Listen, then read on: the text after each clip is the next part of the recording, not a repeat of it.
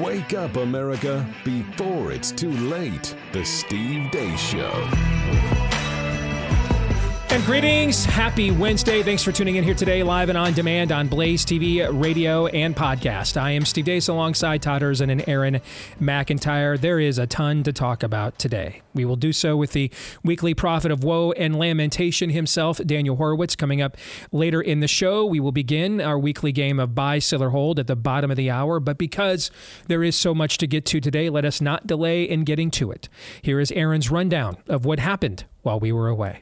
What happened while we were away, brought to you by the most important news you'll hear all week. A new study from Michigan State University published in the Biomed Central Infectious Diseases Journal claims as many as 278,000 people in the United States have died as a result of the COVID jabs as of December 2021. Of course, that number is higher now. The study interviewed nearly 3,000 people, about 1 in 5 of which reported knowing someone who'd suffered an adverse response to the vaccine.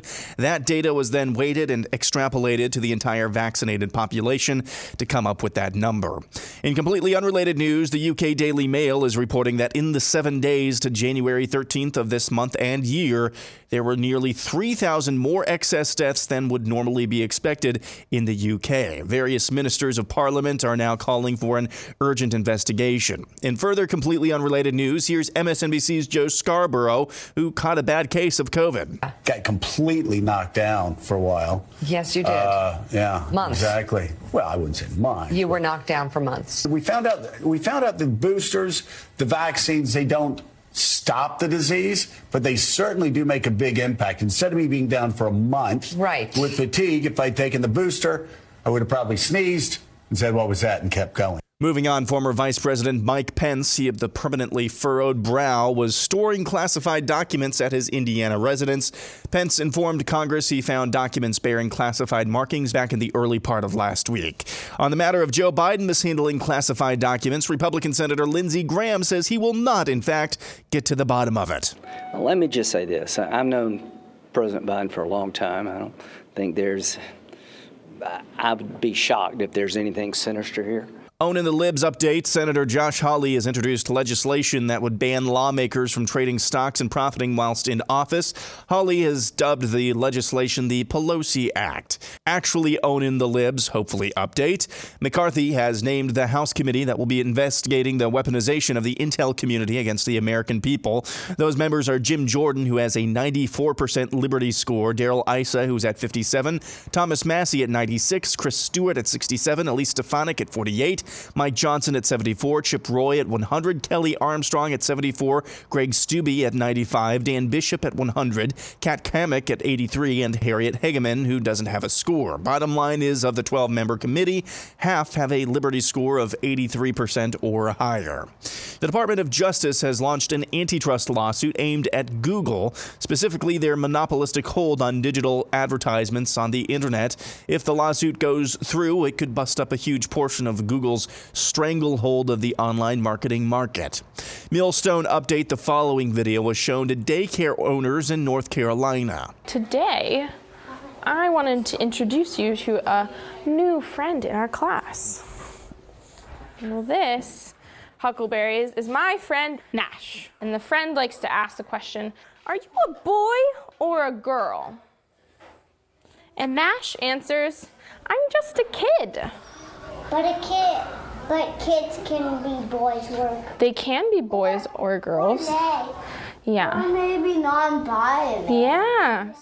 It was just like non-binary, yeah. That's just something that we know. And this is something, it's like they're 4 and 5 years old and they just didn't make a big deal out of being a boy or a girl.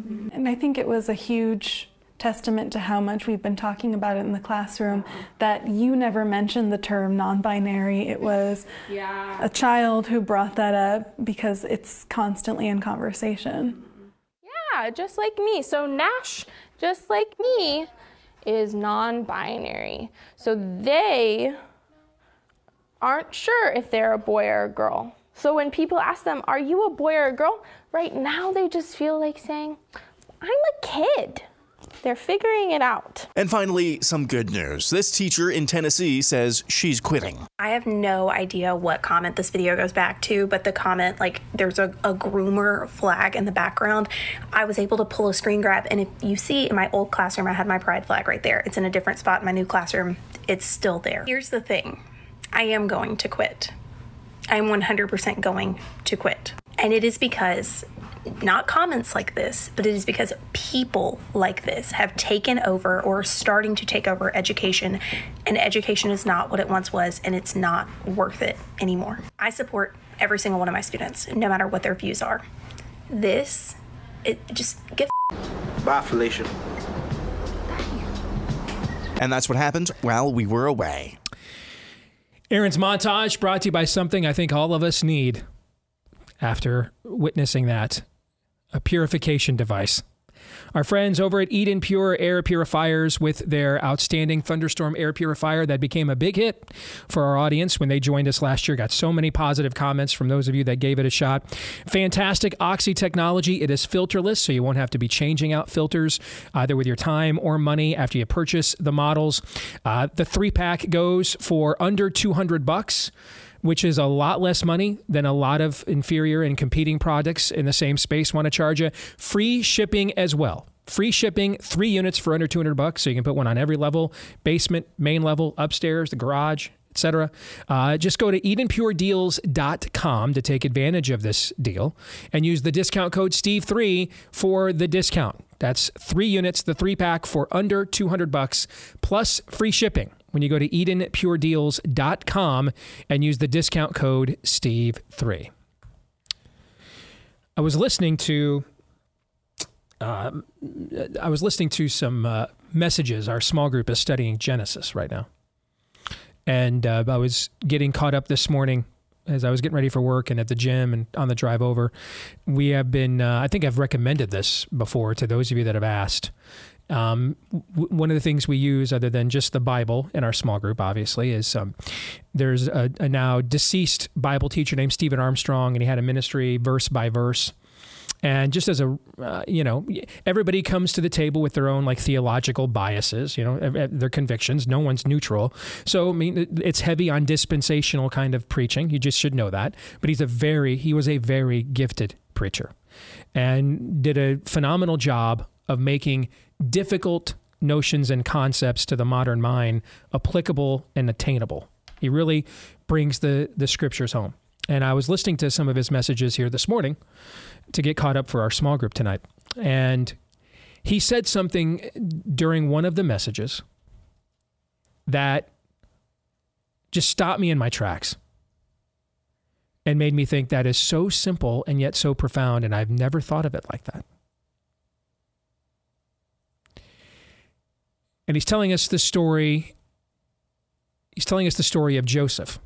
And he's contrasting the suffering of Joseph with the suffering of his brothers. That when his brothers did things that put Joseph in prison,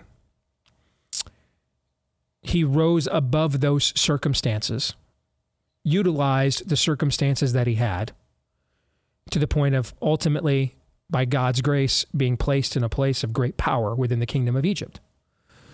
And when his brothers face great suffering, which is pretty minimal compared to what they put Joseph through, they are lamenting their circumstances. They are focused on their circumstances. They are their worldview, their perspective, their joy is circumstantial dependent.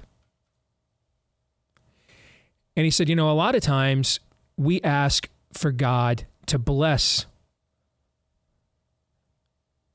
the people we care about in material ways, a good job, etc. And he said, a lot of my family members are unsaved, don't know Christ. Their sins aren't forgiven. And a lot of times in life, God will bring us to stress in a situation, to suffering in a situation, to critical mass in a situation, because we are much more inclined to humble ourselves and seek him out when we are reminded that we are not the ultimate power here than when we think we are. That the true test, and I've said on my show many times, the true test of our character is not, we have it totally wrong. We say you tell a lot about a man when things are down, when he's down. No, you don't.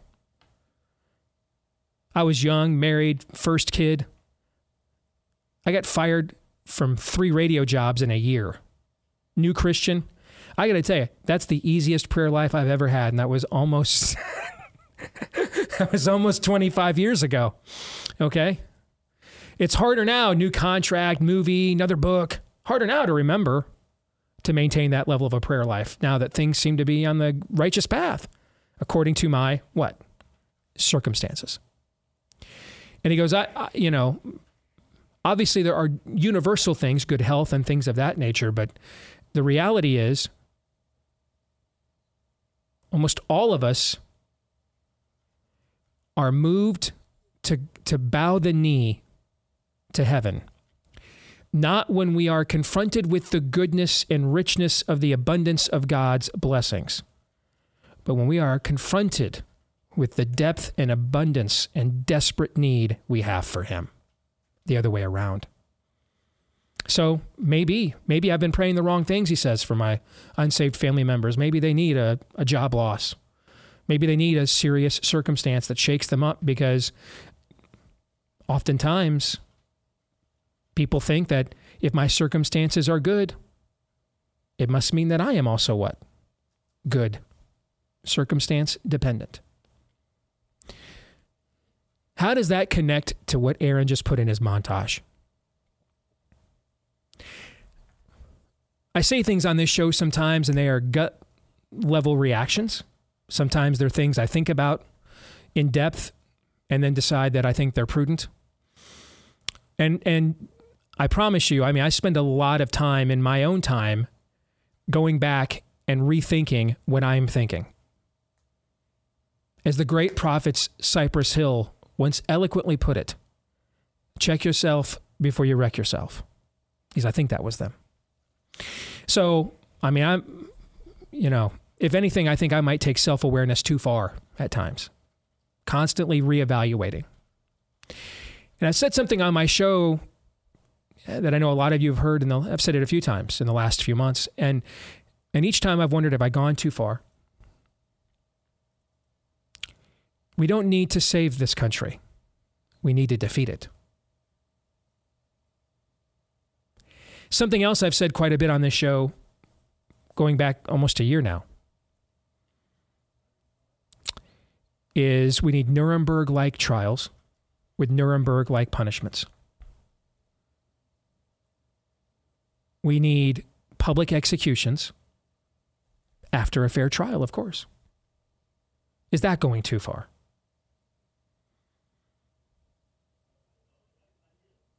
I don't mind exaggerating to make a point. I don't want to make exaggeration the point. Those are two different things, Todd. Fair? Sure. Yeah. Sometimes, as the late great Rush Limbaugh would say, you illustrate absurdity in order to point out the absurd. Okay? But you don't want to be peddling absurdity objectively at the same time. So these are things that I observe and say, and then I wonder, was that right? Did I go too far? Are we being responsible stewards with the platform that God has, by his grace, provided us via the Blaze? Maybe this is a positive, I don't know, but you should know after watching Aaron's montage today, all that self-doubt is gone.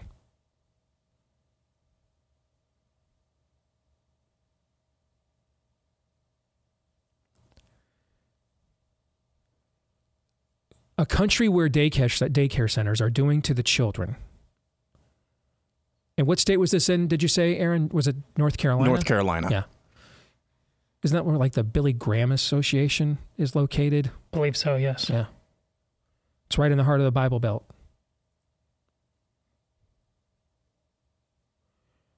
The largest Christian media corporation in America, Salem Broadcasting, got its name they were from Winston-Salem, North Carolina. And right there, that wicked and debauched and absolutely destructive evil. What what at least one of those children is likely to try to do to themselves in the coming years in response to the indoctrination is demonic as hell. I have no interest in saving that. Negative integer. I am zealous to defeat it.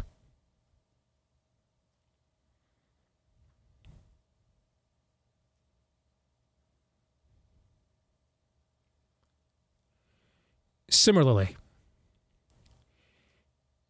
this study from Michigan State University, this data is over a year old. A lot of you have asked me, hey, I took the first round of the jab. Do we have any data? Do we know? We don't. We're having a hard time getting real studies of this because the censorship won't allow it. What the data does show, in general is the key phrase there. In general is that the poisonous mRNA spike protein is the injected form of a game of Russian roulette. And the more often you load the gun and spin the chamber and point it at your head and pull the trigger, the more likely you are, the more often you try it, the more likely you are that eventually the odds catch up with you and the bullet finds you. So with repeated and increasing injections, the risk multiplies each round. Particularly now that we are jabbing against a variant that doesn't exist. They'll tell you they're updated for different, they're not. In the annals of stupid things that have been said in the last few years, and this is a high bar. Normally I say that's a low bar. This is a high bar. Like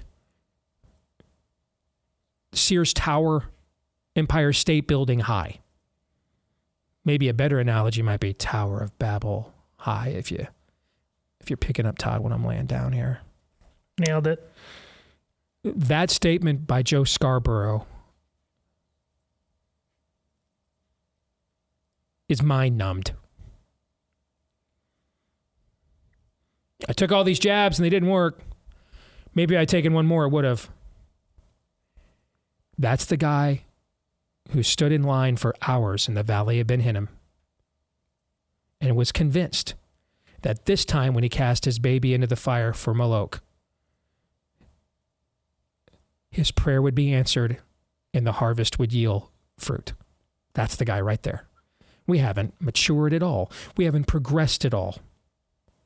We're still the same totally depraved species that seeks and loves and devours the dark unless we are confronted with a great light.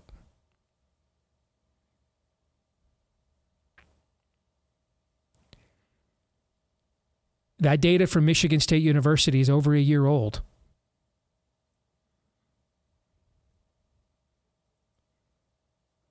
There's a story out of the Daily Mail in the UK. Apparently it's Truth Week at the Daily Mail in the UK. Yesterday, they ran the story we talked about during the show. They published a story that showed the UK is averaging about 3,000 excess deaths per week, which is basically, that's how many people died on 9/11. I pointed this out yesterday, right? So there's a 9/11 happening in the UK every week now. And unlike with the virus, and we don't believe in death with dignity or euthanasia on this show. But if we were going to have a plague, and this is something that you pointed out, Todd, many times in 2020, if we were going to have one, you don't want one, but if we had to have one that for whatever mysterious reason seemed to immune the children and the young, and the median age of death with COVID in America was about 78, which is about the life expectancy in America. If we had to have one in an imperfect world, you'd prefer not to. But if we had to, man, that's threading a needle and dodging a bullet there, because it could have been a hell of a lot worse given what they were doing over there in that lab and experimenting with. That could have been Captain Trips. But here's the thing with the jab. Now it is the young people and the working class. They are the ones dying now. They're the ones dying suddenly now.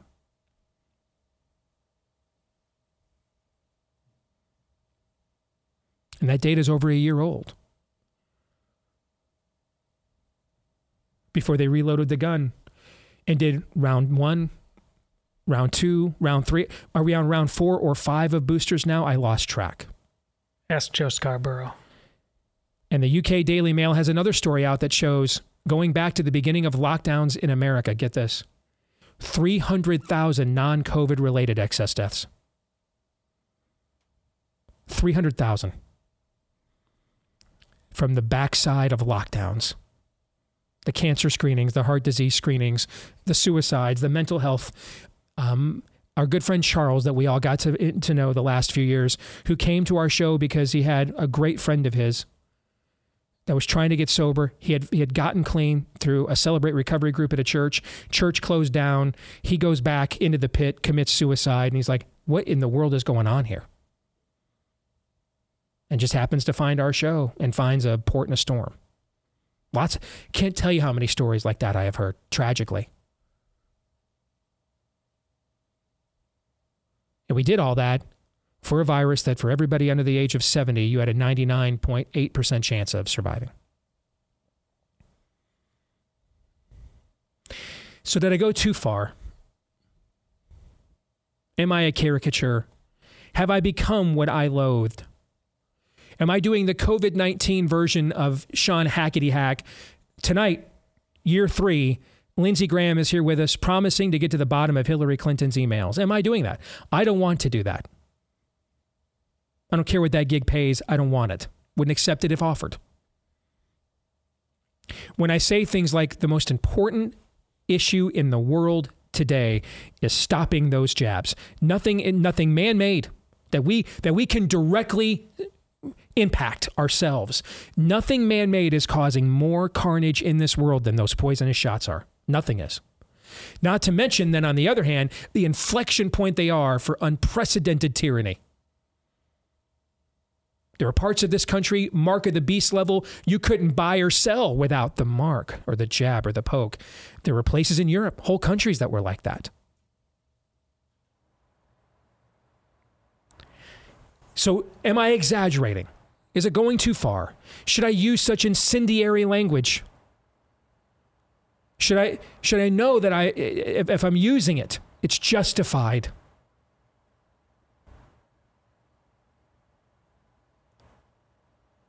Trust me, I ask myself these kinds of questions all the time. All the time. It might be a few days before I ask myself those questions again after watching Aaron's montage today. The country that turns its education centers down to the daycare level into literal recruitment encampments for the bowels of hell, that country doesn't deserve to be saved. It is a forsaken land, that country is. That is Canaan, not Israel. There's always been there's a strain of modern Christian conservative thought that America is a new Israel. It's not. There's only one Israel. But even if you buy into that, you know a tree by its fruit. We're not a new Israel. We're a new Canaan. What did God say to do to Canaan? Wipe it out. Wipe it out. That country doesn't deserve to be saved. It needs to be defeated. Whatever has emerged here and is flying this flag and runs these institutions has to be rooted out and defeated in the public square. It cannot be accommodated. Can't be shared. No. It must be exorcised. That's really what we're talking about here, is an exorcism. It must be cast out. I don't want to conserve any of that. None of that. I want to pile drive it. And then are we going too far calling for public tribunals, public executions? How else are you going to do it? What else will stop this from happening and from happening again? You had to know something was about to come out yesterday. When Bill Gates finally when Bill Gates, of all people, decides he's going to get to the right of almost every Republican governor not named Ron DeSantis in America in pronouncing the mRNA jabs a failure. You had to know. You had to know. As soon as that came out, as soon as you saw that clip, you had to know, all right. What shoe's about to drop here? What's about to come out now? We got to get out in front of this. Now you know. So no, it's not an exaggeration, sadly, at all. Neither one of these instincts are. They are, unfortunately, it turns out, an accurate observation and assessment of the era and the country in which we live. Gentlemen, your thoughts? You know, there's a weird turn happened recently that relates directly to what you're talking about, Steve. There's this post about this marvelous Singapore airport. Yeah. And then this back and forth started about, what's going on in that country and their architecture, when they handle crime a certain way, and what happens to architecture when you turn it that way. And Matt Walsh got involved, and Matt Walsh is not us and everything, and we are not him, but he simply made the point about, if you're clear-headed about how to handle criminals, you might be clear-headed about handling other things. And all kinds of people on the right said, well, there's this dangerous strain from the Matt Walsh kind of the right that's increasingly authoritarian. I don't... Look at what you just watched on there. That's authoritarian. And you just want to Netflix and chill, as Steve said, your circumstances, your comfort. There is a guy today, in reaction to these surveys that are being taken about the number of people who know somebody who has been impacted by this by the vaccine.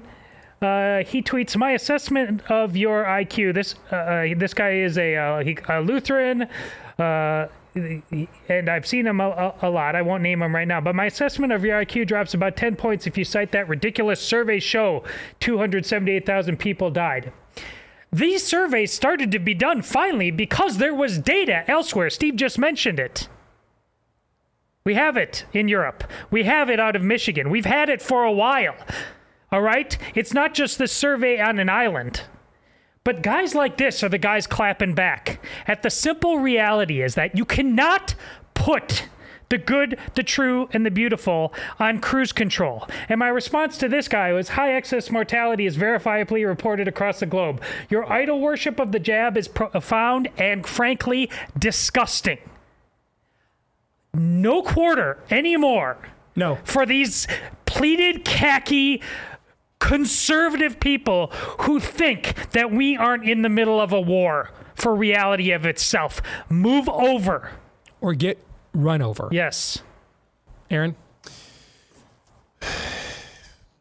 Yeah, I just saw what you just cited, Todd, and it was pretty much, I mean, we can get into the ins and outs of that study survey if you want to.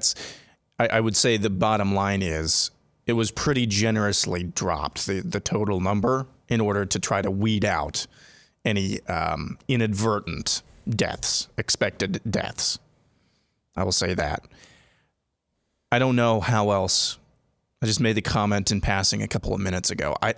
How else are you going to wake people up, simultaneously wake people up and punish people if it is not extreme punishment? There's no good for slaps on the wrist that does you absolutely nothing. Does you absolutely nothing. Unfortunately, as you began, Steve, it could just be, at the end of the day, that we're just a godforsaken place right now. And this could just be God's judgment upon this land, or the unrestraint of evil. That could just be what we're seeing. Either way, he's still in control. Either way, these people will pay one way or another. If it's not in this life, then in the next. More in a moment.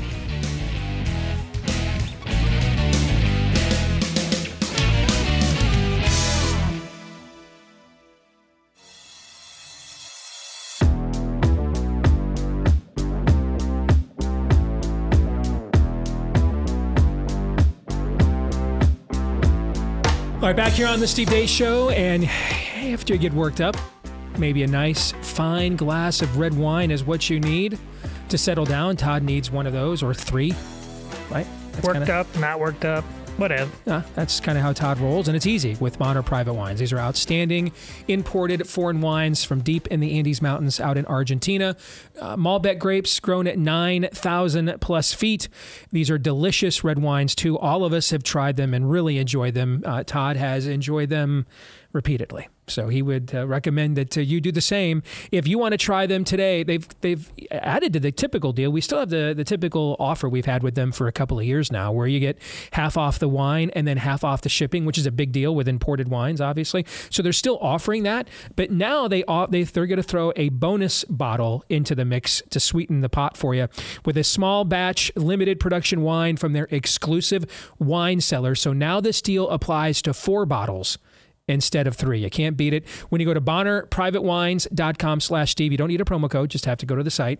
Bonner, B as in boy, ONNER, BonnerPrivateWines.com/Steve. Once again, take advantage of it. You won't regret it. BonnerPrivateWines.com/Steve. Plus, next time you have a gathering, friends and family, you pull out this like red wine. You can tell them, hey, I had this imported from Argentina. Makes you seem a little bit like a big shot, right? So, some people online have said that if I ever do my own side hustle podcast, it should be the Bonner Hour, and I just sit around drinking wine. You know, I wonder, they might be on the horn right now. Todd's weekly podcast, all right? And it's the Bonner Hour. Just you and whoever you have come on, just sitting around with a glass of red wine, you know? I guess verklemting about things going on in society. Yeah, that's actually not a bad idea. So if our crack marketing team over at The Blaze, if you're tuned in, might want to consider that. All right, let's get to Buy, Sell, or Hold, one of our more popular and fun segments each week. This is where you in the audience, you're going to set the agenda here for about the next hour on the program. No topic is off limits. You present them, Aaron selects them, and then Todd, you and I will decide which side we're on. Are we going to buy? Are we going to sell? If for any reason you choose to hold, you cannot hold. Now, we used to provide an exception for stupidity, and then we just decided, no. Someone sent me a note about 6 months ago saying, you can't allow any reasons to punk out. That's a dude code violation, and then I was sold. You're right. So if indeed you hold, you have lost your dudeness, and you've got to get to the bottom of it at that point with Lindsey Graham. That's your punishment. So there will be no holds. The rules are clear. It's just going to be buy or sell from this time forward. Aaron, you may begin. We will begin with Nate Schloman, who says, at this point, adults getting the next booster are the equivalent of teens eating Tide Pods. Buy.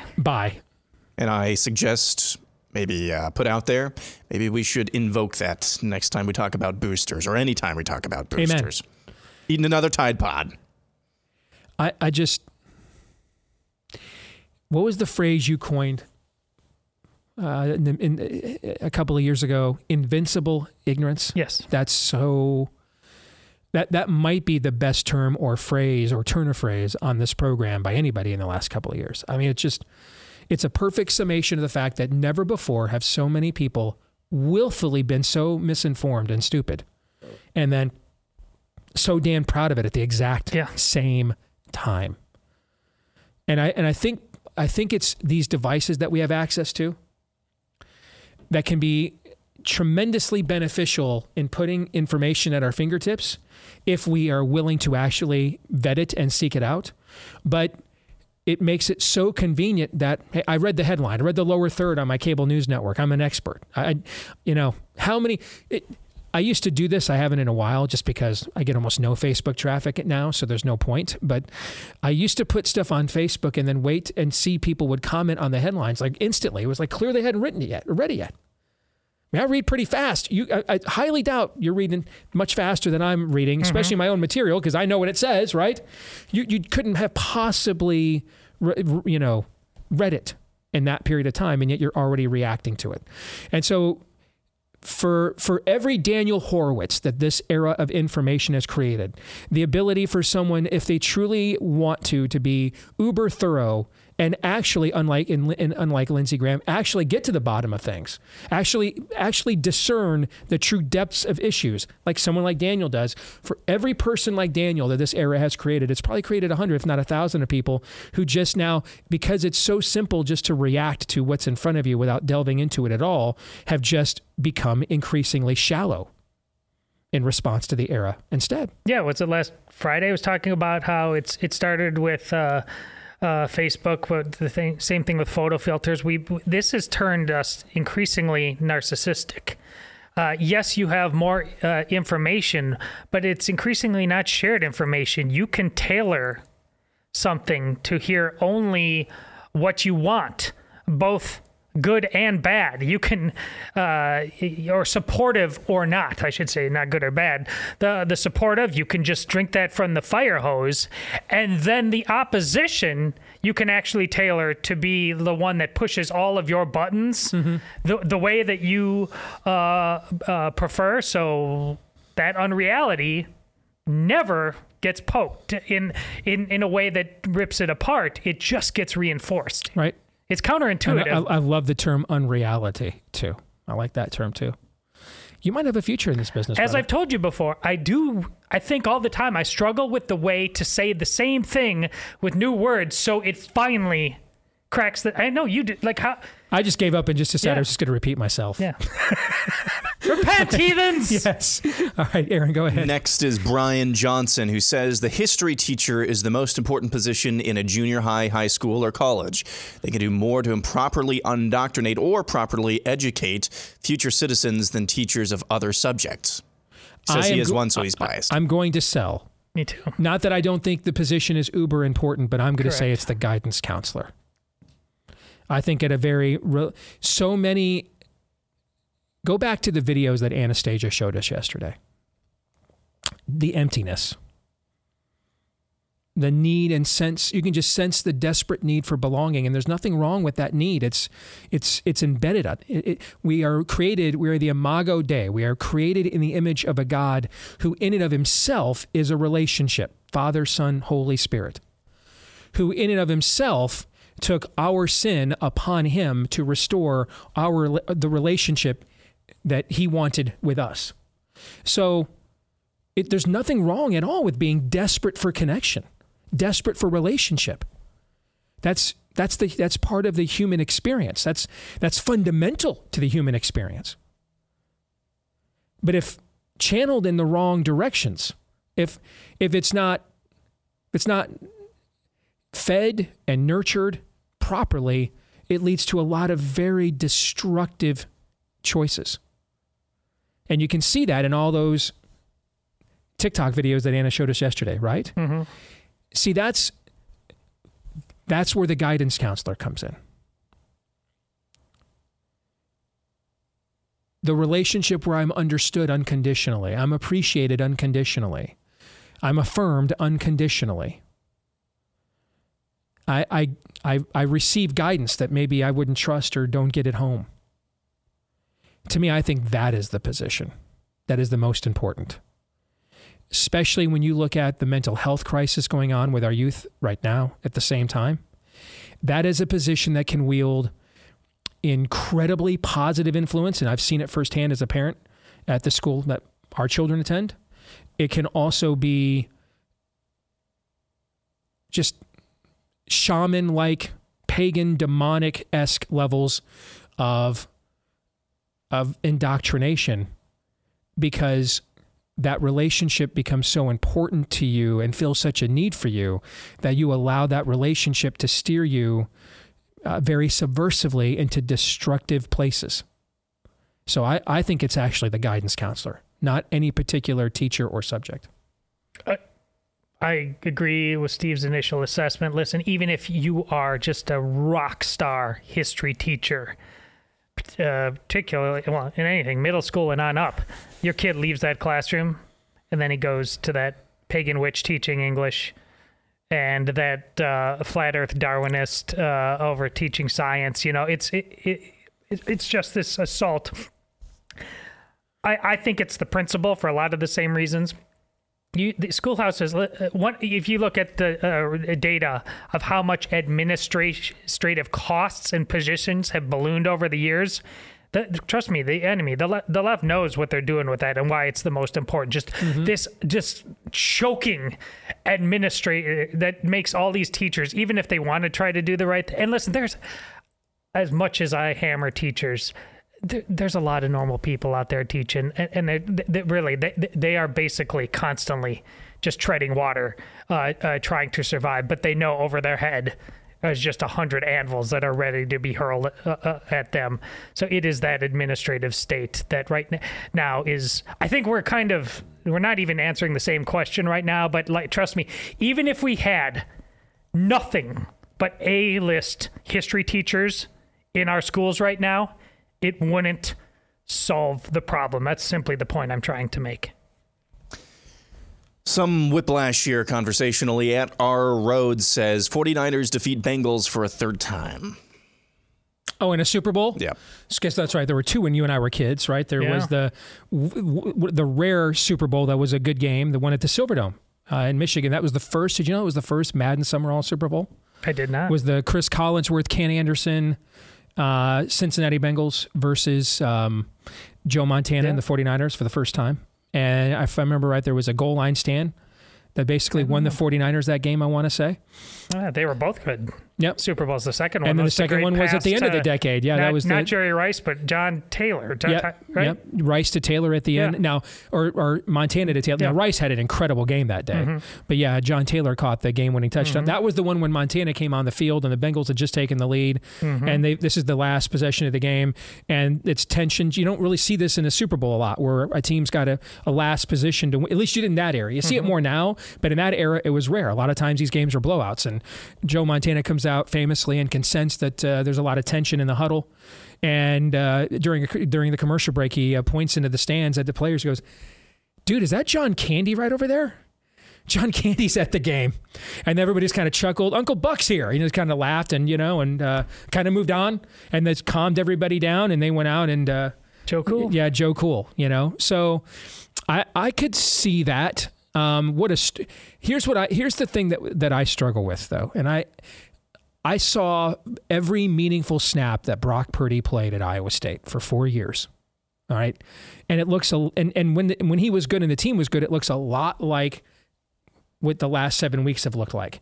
He is not being asked 10 to 15 times in a game to sit in a pocket and throw the ball into tight windows downfield. But he throws very well on the run. He's very resourceful. He's a leader of men. He's calm, cool under pressure. Okay. And to me, there are physical limitations there. And unless it's a crazy turnover game in your scenario, I don't believe Brock Purdy could beat Joe Burrow. Straight, because basically Joe Burrow is a more talented version of Brock Purdy. He's also Joe Cool. He's also cool under pressure. He's completely redefined that franchise. So I'm going to sell on that. I'll buy it. Let's see. It's the early success that Purdy had was what's it, the guy, the receiver, huge wingspan. He's the best receiver Purdy had early on in his career. I can't remember his name off the top of my head, but he was just you get the ball to him. Iowa State did not have a receiver like that later on. Purdy would try to do some hero ball as an older guy, taking it on his shoulders. The weapons Purdy has around him. This is a guy who he's speaking of understanding reality, he gets reality. Like, just do the job, get the ball to these guys. That's why I think this can work. He does not have to be. If Brock I don't even think he's going to win this weekend. I think the Eagles are actually going to win at home. Well, that could happen too, but I don't. Yeah, I just think people keep. It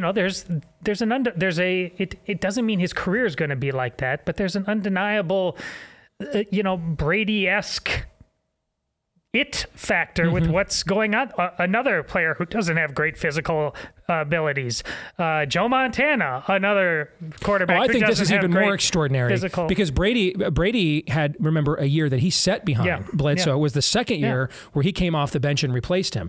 You're doing this with a rookie, you know? So I think this is even more extraordinary than Brady winning a first Super Bowl as a second-year quarterback and a sixth-round pick, because he at least had a year to learn to play in the NFL, right? Moving on, Christian Didge says Pat Buchanan was actually right and conservatives should have listened to him back in 1992. I think you're probably referring specifically to his, well, I loved it at the time, but now infamous convention speech in Houston at the convention about a culture war in America, and that was panned and as divisive and yada, yada, yada by, of course, all the people that have launched a culture war against America. But I mean, that was prophetic. That was Washington's farewell address. That was the Gettysburg Address.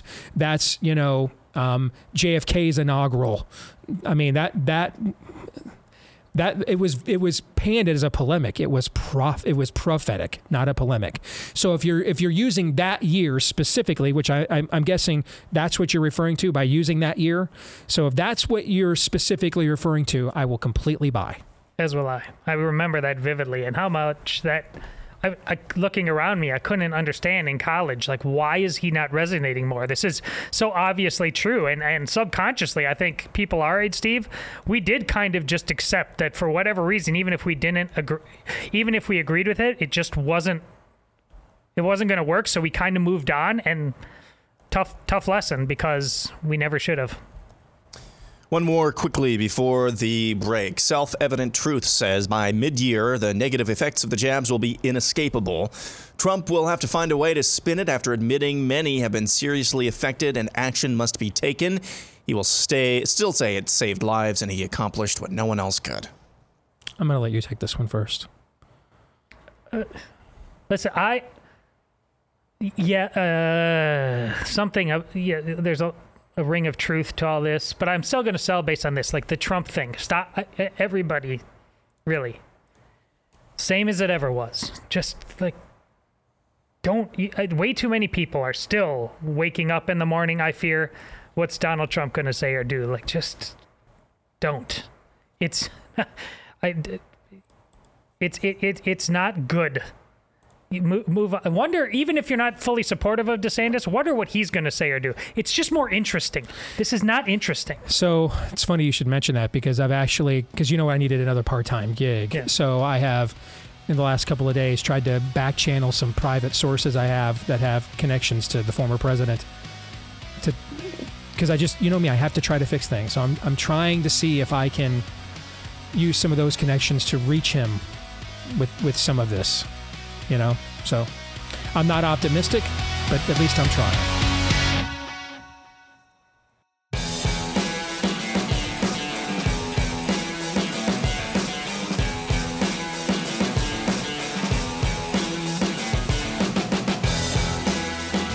All right, back with Hour 2, live and on demand on Blaze TV, radio, and podcast. Steve Deace here alongside Todd Erzen and Aaron McIntyre, and all of you. And you, hopefully not all of you at once, but all of you at some point in time could eventually let me know what you think about what we think. By emailing the program, steve@stevedeace.com. That's DEACE. Like us on Facebook, MeWe, and Gab. You can follow me at Steve Deace Show on Twitter, Getter, Instagram, and TikTok. And then you can also find me over on Truth Social at Real Steve Deace there. Don't forget, if you're a podcast listener, we love and appreciate you so much. Please show your love and appreciation for us too, if you wouldn't mind. Hit subscribe or follow on the podcast platform of your choice. You can also leave us 5-star reviews if you like the show. If you don't, we wouldn't ask you to lie. But if you do, go all the way with a 5-star, please. And thanks to all of you that have done those things for us already. And I should also mention, if you want to get to the front of the line for consideration for an upcoming Ask Me Anything, and the next one is upcoming on Monday, embed your question into your brand new 5-star review, and it will go to the front of the line for Todd's consideration. when you do so. So thanks to all of you again that have left us 5-star reviews. We really appreciate each and every one of them. Also appreciate what Jase Medical is trying to do. That's why we brought them on into the show in the fourth quarter of last year, because we just went through a year plus where they told us that there weren't any real treatments for a respiratory virus. And I remember saying most of that time, I'm like, I don't know, man. I was an asthmatic. I mean, I kind of know what a pulmonary stressful situation is. I was in and out of hospitals constantly as a kid, constantly. Because back in those days, in the early to mid 80s, nebulizers and all that stuff you can do at home now had to be administered in hospitals. They were new technologies then. So, I mean, I kind of know there are things we can do to mitigate the symptoms of respiratory virus inflammation. Yet we suddenly decided, like, the previous 40 years of medicine never happened. This show just got blocked on YouTube, by the way. Indeed. Ivermectin. Nope. Never heard of it. Wait. That's right. You're right. That's right. We did win a Nobel Prize for it in 2015. It's dangerous now, though, don't you know? And it doesn't work. Hydroxychloroquine, rectum barely knew. Oh, you're right. That's my bad. Forgot. We did have FDA approval for that since the 1960s, and we've probably given it to tens of millions of people worldwide since. But that's also dangerous and ineffective all of a sudden. Oh, you need some amoxicillin? We're kind of out right now. You know, problems in China with the supply chains. You're like, well, why am I getting my medicine from China? Indeed. Did all these things just happen recently in the last year plus? Mm-hmm. Yep. Which means, are the odds lower or higher that they might try to make them happen again? Higher. Make sure you're prepared, therefore. That's why we brought Jase Medical on board, so that the next time they do this, you are prepared. Included in the Jase case, by the way, of its venerable antibiotics that you have on your shelf ready, should they be needed, includes amoxicillin, by the way. And doxycycline. If you're like me, you're penicillin allergic, doxycycline is about the most popular and effective alternative to penicillin that I have found. It's what I use for sinus infections and things of that nature. That's also part of the venerable antibiotics in the Jase case. All right. So take $10 off right now with the promo code DACE10. You'll get $10 off with the promo code DACE10 when you go to jasemedical.com. J as in jump at this right this very minute. Jase, Jase.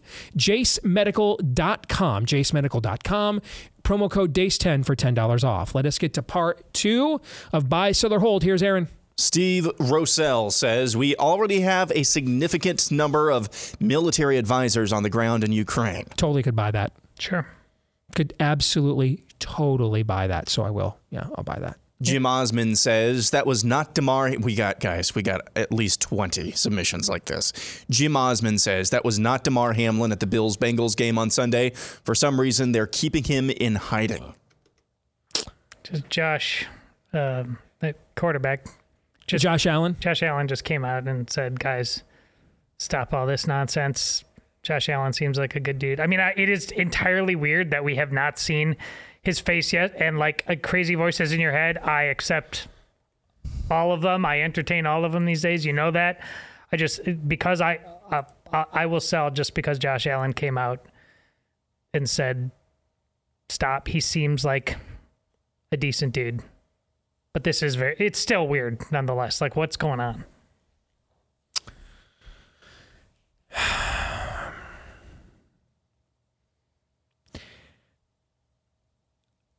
I'm going to sell, even though every instinct in me after the last couple of years I know, says to buy this. The whole damn thing was weird. The whole thing was weird. I mean, why is he sequestered off by himself? Yeah. Why is his face covered? Why didn't we hear him talk? Well, I mean, Steve, he'd had a serious cardiac arrest 2.5 weeks ago. Totally agree. So then why is he there? You know what I'm saying? I mean, if those are your considerations, and his mother admitting that he still can't walk long periods of time without shortness of breath, he still has, he's got still some recovery to do, then why go through the risk of having him there then? Just have him send like a videotaped message or something to the team. You play right before kickoff, the teams come out for the coin toss and you put the Damar Hamlin message. Don't let the team even know it's coming, right? and you put it up there and let them see it and the crowd see it right before the teams come out for kickoff or right? And I mean, the buzz that would create, you know what I'm saying? Then do that. Then I mean. Are you sure you're selling? Huh? Are you sure you're selling? It's just, yeah. I just don't want to believe we have sunk to the level of doing something like this. I just don't. And so I'm going to sell. But I will tell you, man, the whole thing was damned peculiar. Yeah. And of course, it was damned peculiar. My part about Josh Allen, Josh Allen and his teammates could have seen enough of him, seen him for real, talked with him for real, and all the other stuff still could actually be, it's possible. So I'm with Steve. I am not trust but verify. Next, we go to Clayton S., who says organic get-togethers, like, hey, a few of us are getting together at a place, generally result in better memories than pre-planned parties. I can vouch for that, maybe. You know what? I'll buy that I could see why someone thinks that way. Just because when something is pre-planned, there might be people in the family that, like at a Christmas or Thanksgiving, you have to invite, that don't get along. And you're kind of the energy level in the room waiting to see what happens until it almost becomes a self-fulfilling prophecy. Maybe nothing's going to happen, but right, the energy level on the premises, anticipating it might, kind of can put a dour on the circumstance. When you have a pre-planned event, people RSVP, yeah, I'm going to be there, and then something comes up in their life and they're not having the best day, they're not in the best of moods, but since they committed to come, they feel obligated to show up anyway, and they bring that energy with them, and it's not really their fault, where if something happens organically, then you gravitated to that circumstance spontaneously in spite of all those sorts of things. So yeah, I could see why someone thinks this way. I don't think it's ridiculous at all. So I'll buy. When I was in college, I would have bought, but now that I'm like 73, don't pull this crap on me. Okay, give me 3 or 4 days heads up. I want to know where we're going, why we're going there, how long we're going to be there, and just when we can leave, basically. Pull this crap on me. So somebody happens to be in the neighborhood and knocks on the door. Good grief. Oh my God. He's the youngest here. I right? love how that was the focus here? instead of I said now that I'm 73, and you guys are like, that's known. Good. I sell on this. I know a lot of people are like this. I am not. I don't need like special rules of engagement for me to have a decent time. I like people. People are interesting to me. So yeah, stop on by, call ahead, whatever. We just have this is a sign of an increasingly people who really feel like they have like, oh, captain, my captain, like they're more in control of their lives than ever before, but we're more neurotic than ever before about stuff. We'll move on. Tom Sawyer 2112 says top 5 Eagles songs. Is this a you got to nail it list, or is this open for interpretation? Maybe a little interpretation. There can't possibly be a come on, man. Fair? Can't be one of those. No, there can't be a come on, man. No. Okay, if there may be a disagreement, but there cannot be a come on, man. Don't get cute. The Eagles' Greatest Hits Volume 1, all right, I believe has passed Thriller as the most sold album in pop music history, okay? So don't get cute here. And it ain't like Eagles' The Greatest Hits Volume 2 is just kind of schlepping and fetching with subpar music. You know what I'm saying? This could very well be the greatest American pop music band of all time. So don't get cute. Don't come up with the 9th track, all right, on some obscure album that no one knows. Don't get cute. Play the hits, Sam. All right? Fair? Yeah. Okay. Go. Number 5, Desperado. Totally okay with that being on the list. I'm okay with it being on the list, but if that's 5, now the bar's just been raised. I agree. If that's 5, better hit. I agree. If that's 5, then the bar has been raised. Okay. Number 4, Take It Easy. Absolutely fine with it being on the list. Yep. As am I. Number 3, Take It to the Limit. I'm fine with it being on the list. This is the one that I would not have in the top I wouldn't 5. have it on the list either so far, but I'm fine with it being on the list. Number 2, Hotel California. Absolutely. That's the magnum opus, yes. Number 1, Lion Eyes. I don't understand how that's number 1. See, I would take that. I would switch. I would take. Here's my top 5. Let's just all do our own top 5s. Number 5, I think Desperado is good. Number 4, I would take. I would do probably Lion Eyes. Number 3, I would do Take It Easy. No, number 3, I would actually do Seven Bridges Road. Number 2, Take It Easy, and number 1, Hotel California. See, I would take. I would have Already Gone on there.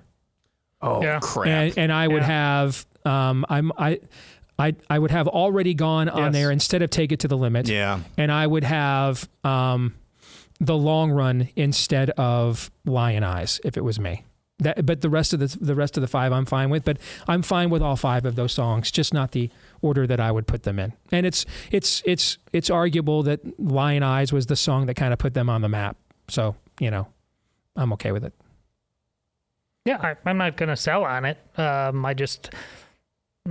would definitely do a different number 1. And the thing, I'm glad you have the recall. Like I didn't even, I struggle to think of what they're missing. Remember, I just went and saw them in concert like a month ago. Oh, that's right. So I did this is all very fresh in my depleted and aging memory banks. So I just, and it was interesting how they did it too. They, back in the 90s, Pink Floyd just had a monster concert tour with Dark Side of the Moon, where they would play every track of Dark Side of the Moon and then have an intermission and then come back. And then the greatest hits like The Wall and, Hey You and Wish You Were Here was the second part of the concert. That's what the Eagles did. They played every track of Hotel California and then there was an intermission. And then they came back and played the hits after that, And I was a little skeptical of Vince Gill filling in for Glenn Frey, but I thought he was very good. And Glenn Frey's son came out and did a couple of songs too. Yeah. So this is fresh in the memory banks because I just saw this. Yeah. Moving on. That was fun. Moving on. Chris B says, excellent way for Greg Abbott to enter the presidential race would be to go top shelf or top deck over DeSantis and do school choice for Texas. This would also play very well for him in Iowa. Yeah, I don't deny that. Sure. Yeah. I mean, there's a more obvious way. I mean, he could. Don't say it. Don't say it. He could secure his border. Oh, that's a possibility. Steve. Didn't expecting. Remember that time he declared an invasion and then did nothing? Yeah. Yes. Imagine FDR, a date which will live in infamy. And then nothing happened, right? And I also don't nothing happened on December 8th, 9th, 10th, 11th, 12th, January 14th, February 17th, March 9th. Nothing happened. Just, hey, that was bad. We got invaded and nothing occurred. I also don't think in any way, if he does this, it would be a good thing, but it's not going over the top. It's just keeping up with him. I really don't. I don't know who you are, really. If you look at these literally, two men this just broke. And you look at Abbott and say, yeah, he's the one. I hate to do this. This literally just broke as we were talking. Just now. Texas Governor Greg Abbott quietly renews COVID disaster declaration. What? See? That literally just broke just as we were discussing this. So now I sell because I reject the premise of the question. This is the point of my It's impossible for him to come off the top rope because he's Greg Abbott, regardless of issue. Yes. Exactly. You can mess the hell out of Texas, man. Butcher their kids, invade their border, take their jobs, mask their faces, arrest their hairdressers, take their kids to all ages drag shows to get twerked and teabagged, okay? And just never-ending COVID disaster. You can do whatever the hell you want to Texans, man. You guys, come on, man.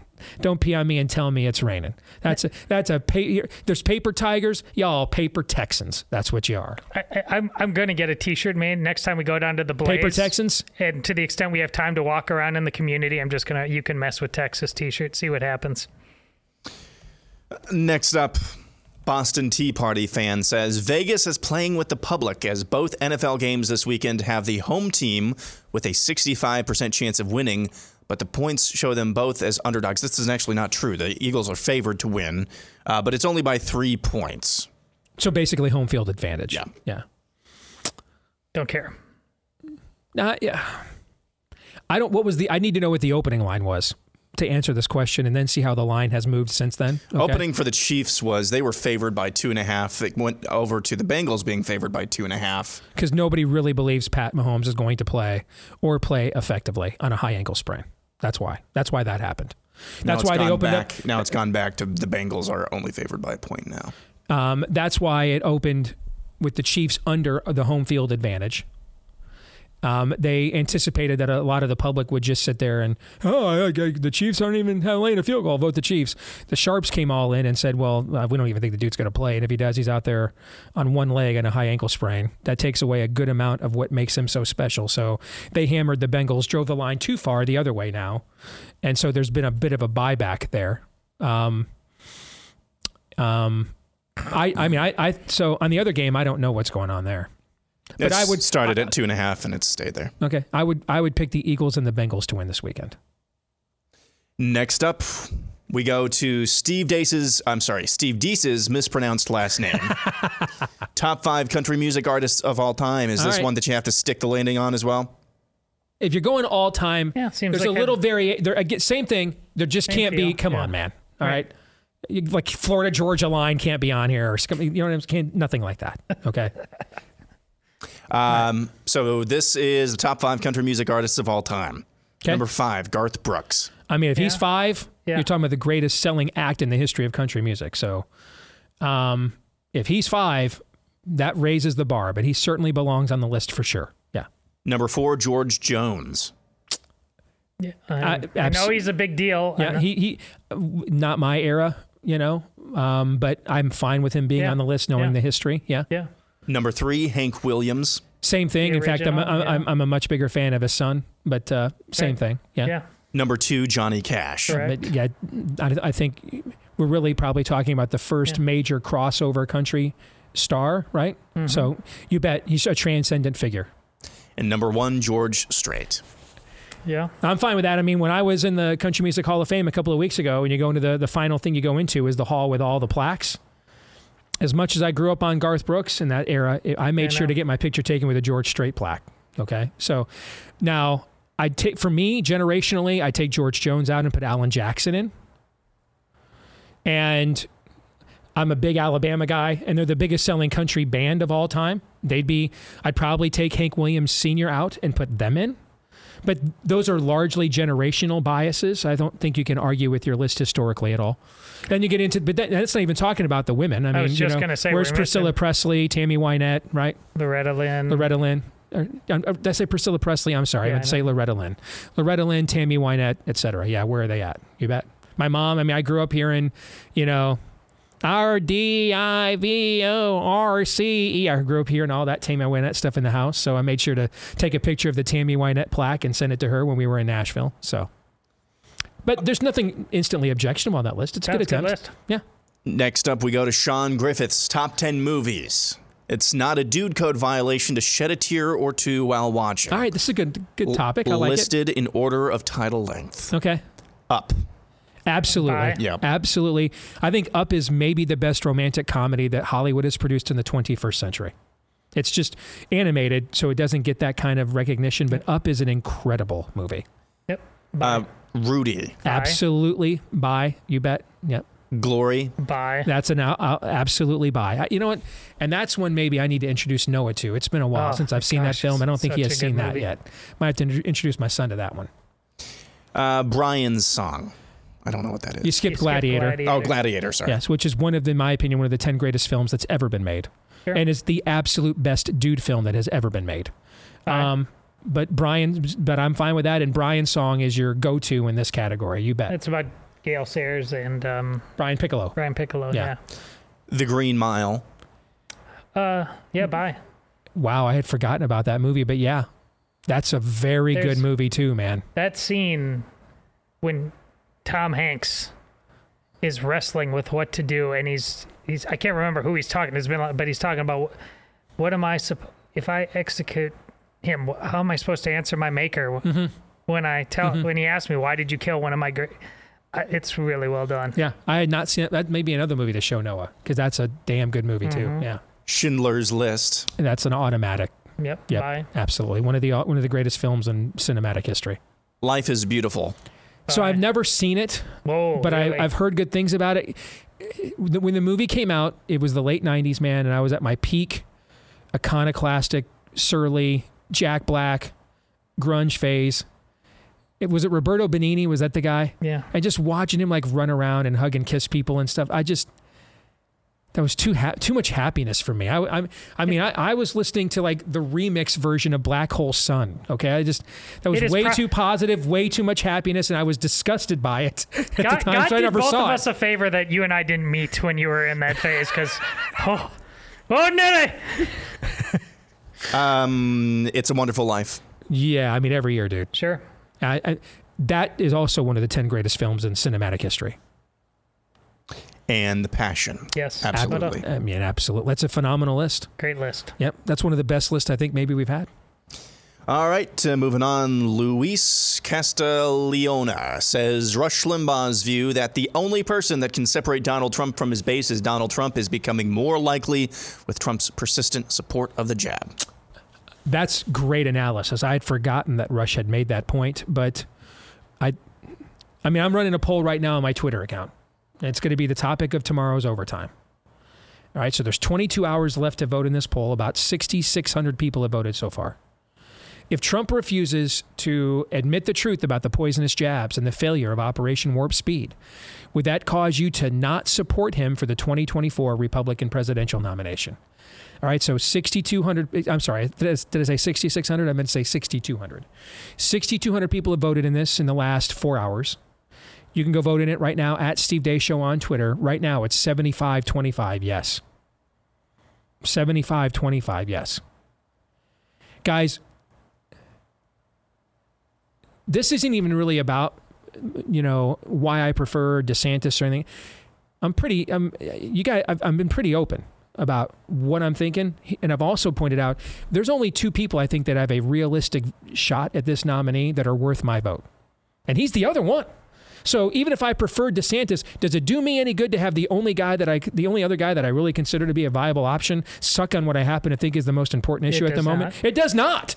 Does it do the country any good? Our kids any good? It does no good at all. None. And we can't have Bill Gates, guys. We can't have Bill Gates better on the jab than Donald Trump, all right? Can we all just agree on that? We know it's a scam. We know who Gates is. We're not getting into motivations or any of that, but just as a top line, regardless of which of these two guys you're for or you haven't made up your mind yet, fine. Can we all agree it does none of us any good for Bill Gates to be looking for the escape hatch on the jab before Donald Trump? Can we agree on that? Agreed.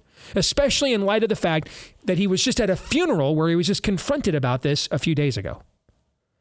So I got a very nice email from a woman who said that, where is she at? Laura says, I just had dinner with Eric Metaxas on Saturday night, and I spoke to him about organizing yourself, Bannon, Lindell, and others to go and do an intervention to Trump with the jabs. I sent to... You know what?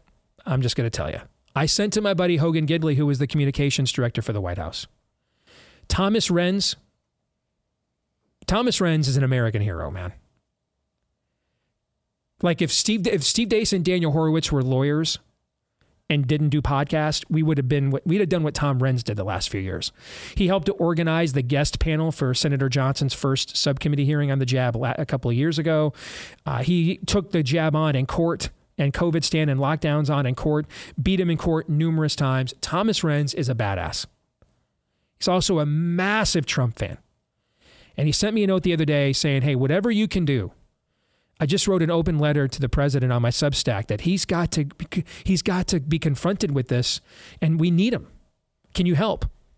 I know you're a DeSantis guy. I like him too. He's my number 2, but we really need Trump's attention on this. I said, I agree. Can you help? So I texted it this morning to my buddy Hogan Gidley, who was Trump's communications director. He's not with the campaign right now, but he still obviously is very close to those people. We have got to reach him on this. I think it is in all of our vested interest, regardless of our position on the upcoming primary or not. We have to stop these shots. We can't have transhumanist Elon Musk saying, hey, I got a jab. The jab nearly wrecked me and nearly killed my cousin. And we can't have one of the architects of this depopulation scheme, Bill Gates, out there admitting the truth now. And a guy who fairly decently to excellently has represented us the last few years. Somewhere on that scale, we could all agree, fairly decently to excellently, depending on how much of a fanboy you are or are not. Trump has been, at minimum, a decent representative of our values for us in the public sphere the last few years. At minimum. Fair? Often accidentally, but yes. Fair. Can't have, therefore, what's the long line of people willing and waiting to take his place? Exactly. Oh, as the president of the United States? No, as a representative of our values in the public sphere. Yeah. There isn't one. There's a few people in that line. It's not a very long line, though, is it? No, it is not. So it doesn't do us any good for us, because eventually they're going to hang him with it. And then that doesn't do us at all any good. None. We need him to come correct on this. I think that is incredibly important on the issue and for our own movement politically. All right, final one before we head to break. Again, from Alexander Rogers. Oh, my gosh. Lindsey Graham shall henceforth be called Gay McCain. I'm good with it. You good with it? Good with it? We had another submission. I cannot remember the name of the listener. Down buy, sell, or with hold. Buy, sell, or hold. John McCain voted for Katie Hobbs twice. Yeah. That's good, too. That's depressing and true. Also, though, very good. So we got Eye Patch McCain and Gay McCain. Gay McCain. Although Eye Patch McCain might also be Gay McCain, from what I've heard. Oh, come on, man. Come on. Who's not gay at this point? Who is not gay around here, for goodness sakes? Outside of South Does Carolina? Does anybody still like chicks? Does anybody still like chicks? Chicks don't even like chicks. I know. I mean, they don't like themselves. That's the problem. So, yeah. My problem all my life is I liked chicks too much. Now no one likes them at all. Does anybody like chicks anymore? Nice job, everyone. Great work. But I'm buying on the Gay McCain. My only hesitation is just complete disappointment in myself that I didn't come up with it first. And finding that photo with McCain and basically a Ukraine flag tie posthumously, did you come up with that, Aaron, or was that the submission? That was the submission. That's Alexander. You can't do better than that. I mean, there's prophetic foreshadowing there on multiple levels.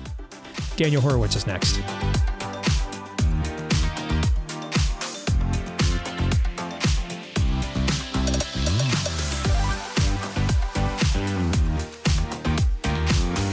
Winter mornings are brutal, so here's my tip for tackling the day in comfort. Grab brand new Tommy John loungewear and take cozy wherever you go. I wear a lot of Tommy John loungewear in here to do the show this time of year during the wintertime because it is that cozy. Everything they do is very cozy and comfortable, including the best underwear I've ever worn. That's why when they gave me a few pair to try it for free a few years ago, I have gone back again and again and again and again out of my own pocket. That's the only underwear I wear or buy anymore these days. It's absolutely fantastic. That's why they've got thousands of 5-star reviews, over 20 million pairs of underwear sold, because people love Tommy John when they try it. And if you want to try it today, get 20% off your first order when you do. 20% off your first order today at TommyJohn.com/Steve. Again, 20% off your first order, TommyJohn.com/Steve. Let's bring in the prophet of woe and lamentation, Daniel Horowitz, here on Blaze TV, radio, and podcast. Good to see you, my friend. Thank you for joining us today. Appreciate it. Great to be back doing the work of 5,000 think tanks that grift for your money. That's right. You know, imagine if we just had 10 or 20 of us. Right. will take over the country. I know. So you and I specifically timed our forthcoming book, Rise of the Fourth Reich, as best we could with the current supply chain issues, which now do appear to be alleviating somewhat. But when we finished this book last June, and that's how early we had to finish it to get it out this winter in time to impact state legislatures. And specifically, we anticipated at least one House of Congress would flip in this election to put people who theoretically at least, should be more favorable to prosecuting the message of our book, Rise of the Fourth Reich, Confronting COVID Fascism, with a new Nuremberg trial, so this never happens again. We framed it as a trial. It has an opening statement, a closing statement. There are witnesses called to testify in between. So today, Kevin McCarthy announced Speaker McCarthy announced the select subcommittee on the weaponization of the federal government. So we wrote our book, brother. We literally wrote our book to get in the hands of people like this, not just the people in our audiences, but to get it in the hands of the people that could wield power and use the information in that book to some end of justice. Here are some of the names. Jim Jordan with a 94% Liberty score is the chairman of the committee. Thomas Massie with a 96% Liberty score is on the committee. Chip Roy with a 100% Liberty score is on the committee. Dan Bishop with a 100% Liberty score is on the committee. Greg Stubbe, I think, has like a 94, 95% Liberty score is on the committee. Now, there are some stinkers on here. Yep. In Elise Stefanik and Daryl. I love my trips to Davos, Issa. Okay. But overall, and knowing Massie and Roy as we do, can't really see them getting run over from the likes of Daryl Issa. Overall, dare I say, is this a good committee for what we are hoping to get accomplished, at least on the surface? Steve, I don't mean to tweak you there. I just want to clarify. There's two different subcommittees that are special committees. That's the Weaponization of Government subcommittee in Judiciary. Now, my hope is that they could venture into COVID fascism, biomedical tyranny. It's definitely not the primary objective. The subcommittee on coronavirus pandemic is in oversight under Comer, and it's not as good of a roster. But just to round out your point, I do want to say the deal from McCarthy's end was kept. So you have Bishop and Massie and Roy on that committee, three of the best guys, three of the guys that fought. I mean, Massie didn't officially, but kind of unofficially, and the other two fought him for speaker. And then Massie, Roy, and Ralph Norman, one of the original five to say they're not voting for McCarthy, are on Rules Committee with enough to basically veto bad legislation on that. And then Ralph Norman was also made the speaker's designee on the Budget Committee. So look, I mean, he was the original five, and he got Rules and Budget Committee. So he is keeping that, and I think there is a lot of potential. Now we just need a conservative movement that actually thinks of good ideas and focuses on substance to work with them. So that's what I've been doing all week. I will say the subcommittee in oversight, pandemic, you have Michael Cloud from Texas, who was one of the 20, and MTG is on the committee if she can get beyond kind of the Trump worship and focus on that. She has been good on the pandemic. The other names are not so good. So we do have work there, but we are working on that as we're speaking. What's more of a weaponization of government than coercing people into taking a poison and telling them they literally couldn't participate in civil society and have a job unless they did? What's more of a weaponization than that, do you think? Steve, I mean, it was announced today from Michigan State University study. Yeah, we were talking about it. 280,000. Yeah, 280,000. That was just the first year, so it's probably about 450 now. But that's not a big deal. 450,000 killed, more mRNAs coming out in a couple of weeks, couple of months, no problem. The objective is Mr. Trump. You know, the documents. We need every committee investigating the documents. Trump. That's you asked me what's more important. That's what's more important. So that is, I mean, let me just say this. I'm generally happy with the membership of that subcommittee, but I'm just going to say that originally, and McCarthy did agree to this, it was supposed to be a separate committee probably chaired by someone like Dan Bishop, not a subcommittee under Judiciary chaired by the same as the chairman of the committee. But we'll see how that goes. I said this week on the show, on Monday, the most important issue in the world is stopping these shots. There is nothing in this world man-made causing more suffering and carnage that we could directly, immediately impact right now and end to stop that suffering and carnage than these shots. And then there's the other hand here of the inflection point of unprecedented tyranny that these shots introduced into Western civilization at the exact same time. Is that going too far? Do you agree or disagree with that? Steve, I can't think of a close second. And mind you, I just did a podcast with Julie Kelly on the rounding up of people, the political persecution. I mean, there's a lot of number 2, 3, 4, and 5 issues that are greater than the number 1 issue of any other generation. But with that said, what do we believe in? At its core is life, liberty, and property. Life is number 1. There is no greater life issue. I have to pinch myself to even think we're living through this. Typically, when we think of life, it's been monopolized by the abortion issue. But the thing with that is remember, nobody accidentally walks in somewhere and gets an abortion, is forced to get an abortion. And I don't think we're quite yet at the point, but we might be soon, where an OBG will just tell the patient, hey, you know what, you ought to get an abortion. I think you really need this. Mm-hmm. Whereas with the shots, even short of the hard mandates, which are still there, depending on the state and certainly, hospitals and things like that. But the soft mandates, how they are coming out with an RSV mRNA shot. They're coming out with a litany of mRNA shots. We now, because of this, uncovered other therapeutics and lies for years of how certain pathogens, not just SARS-CoV-2, by the way, were likely created either by the vaccine itself, the production and the leaking of the vaccine, or the pathogen was created to create the vaccine, and that needs to be investigated by the subcommittee. So they're unleashing pathogens, they're unleashing therapeutics, they're unleashing mRNAs, gene therapies, gene editing, CRISPR technology. They own government. They are absolved of all liability. Government markets, promotes, and distributes, even short of the mandate. Mm-hmm. Every medical society, health department, aside from Florida, will promote them. You can't find, I have this problem. I have four kids under 13.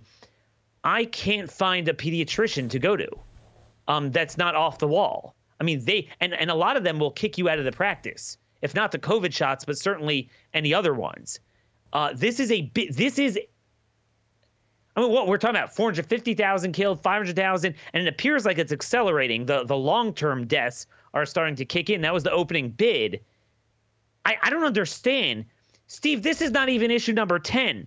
Let me tell you, in West Virginia, we didn't even... to set the stage, a Democrat presidential candidate hasn't won a single precinct, not county, precinct in West Virginia since 2008. Yes. Yeah. So let's set the stage here. Really, based on what we know, all of this technology in the pipeline should be banned. The people behind it should be hung. Everything needs to be put in place to make sure this doesn't happen. We're not even asking for that. Then the shots, at least the COVID shots, should be taken off the market. Not even that. So we can't even get the basic mandate stuff passed. And then in West Virginia, we couldn't even get the consensus like lockdown stuff. So, for example, we had a bill to limit. Right now, the governor could do what they want for 100 years. So the Senate said, all right, limit it to 90 days. The House is like 60 days. And we're like, well, what about 30 days? This is not the 1800s where it takes time to convene. If there's something that is that compelling, then that decision needs to be made by a legislative body, not one man. I mean, this is something we should all agree emerging from the last 3 years. The Republicans have an 88-12 majority. We can only get 31, the 88 Republicans supporting that 30-day, which is pretty generous, unilateral declaration, and then a separate amendment to say during that period you cannot infringe upon life, liberty, and property. Okay, only 34 out of the 88. Then let's move on to South Dakota, where finally, Representative Jensen deserves credit. He introduced our language in the book. That's in the book. That basically no one could be forced to take a medical procedure, prophylactic, device on their body. This would cover all this stuff, and they cannot be discriminated against in the realm of public accommodation on account of exercising that right. So this is not even banning all private sector mandates. It's public and public accommodation.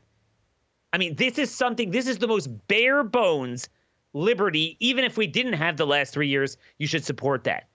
Okay, Republicans have an 11-2 majority on the House State Affairs Committee. We got one Republican,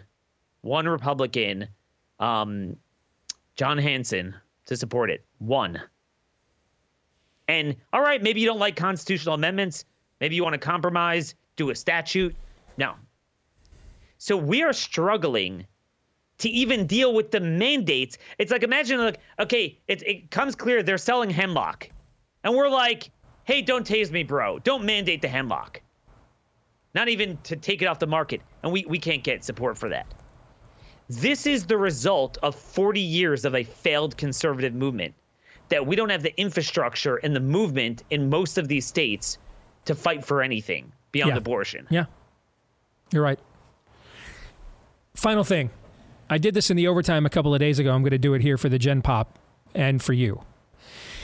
Proof that not only are the jabs negative efficacy, but they're actually more destructive than COVID-19 ever was. Okay? 2.1% of COVID infections ended up hospitalized. 2.1%. By the most, and I read numerous studies. Now I'm more in the John Ioannidis 0.2, 0.3 IFR camp, but even the most, we'll use the most profligate for their side data. You and I have done that throughout this to make our points. We'll do it here. We'll say that the IFR for COVID-19 was 0.6 before we stratify for comorbidity and age. All right. 7% of Americans told Rasmussen in a poll this week that they had suffered a, quote, major, that was the term, adverse event because of the COVID jab. 7%. And I just want to add, CDC confirms that to be 7.7% from their VSafe data. Right on the money. That's over 12 million Americans. If we extrapolated that ratio worldwide, it would be over 330 million people. That would be the fourth largest country on earth behind the U.S., India, number 2, and China, number 1. Fourth largest country on earth if we prorated that worldwide at the current dose to individual rate. That means, Daniel, that you have an over 200% more likelihood of suffering a major adverse event from the COVID jab than you ever did of being COVID hospitalized. It means you are more than 1,067% more likely to suffer a major adverse event from the COVID jab than to die because of COVID. It's not just negative efficacy. The jabs are worse. That data point right there proves once and for all the jabs are worse than COVID ever was. I've got about a minute left. I'll give you the last word. Well, first of all, the same people who created one likely did the other, so they're swimming on the same side. Right. Also, let's not forget, the Delta variant clearly had a higher IFR, and we have that University of Marseille study that showed that Delta was prone to ADE enhancement from the vaccine. So the vaccine created the excess COVID deaths. 10 of the 10 top, and this was a couple of weeks ago, so they do fluctuate. 10 of the top 10 countries, their COVID death rates all had more than one dose two doses per individual in the country if you added up the doses administered. So, dude, I don't understand how this is not even a back burner issue. I don't get it, but I will say this: we've reached a tipping point where the public knows so many people. Dude, Bill Gates is trying to do the Homer Simpson gif and shrink into the bushes on it. What does that tell you? That tells you all you need to know right there. Great stuff, my friend. Appreciate you. Thank you. See you later. You bet. Again, the book comes out Valentine's Day. You can pre-order it right now. Rise of the Fourth Reich, Confronting COVID Fascism with a New Nuremberg Trial, so this never happens again. Pre-order it via Amazon, Barnes & Noble. Releases on Valentine's Day. Gentlemen, your thoughts? Well, I'm especially happy for Daniel with this book coming out, because I know you had to kind of talk him into it because of his reputation of prophet of woe and lamentation. And maybe that's bringing a step that you've been commenting on, is realizing that this is really going to be worth it, that the effort of simply being a voice crying out in the desert, outcomes are always for God, and Daniel knows that, but that at the back end of this thing, I'm glad Daniel feels fulfilled by it. We got to give Bill Gates some, credit.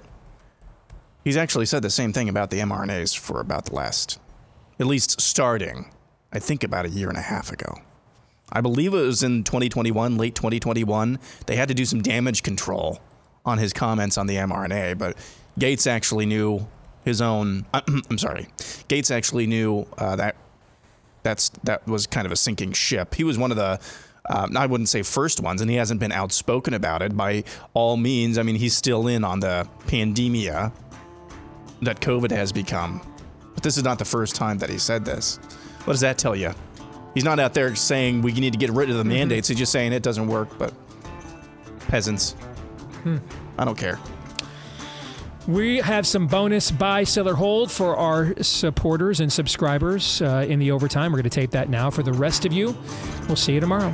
John 3:17. This is Steve Deace on the Blaze Radio Network.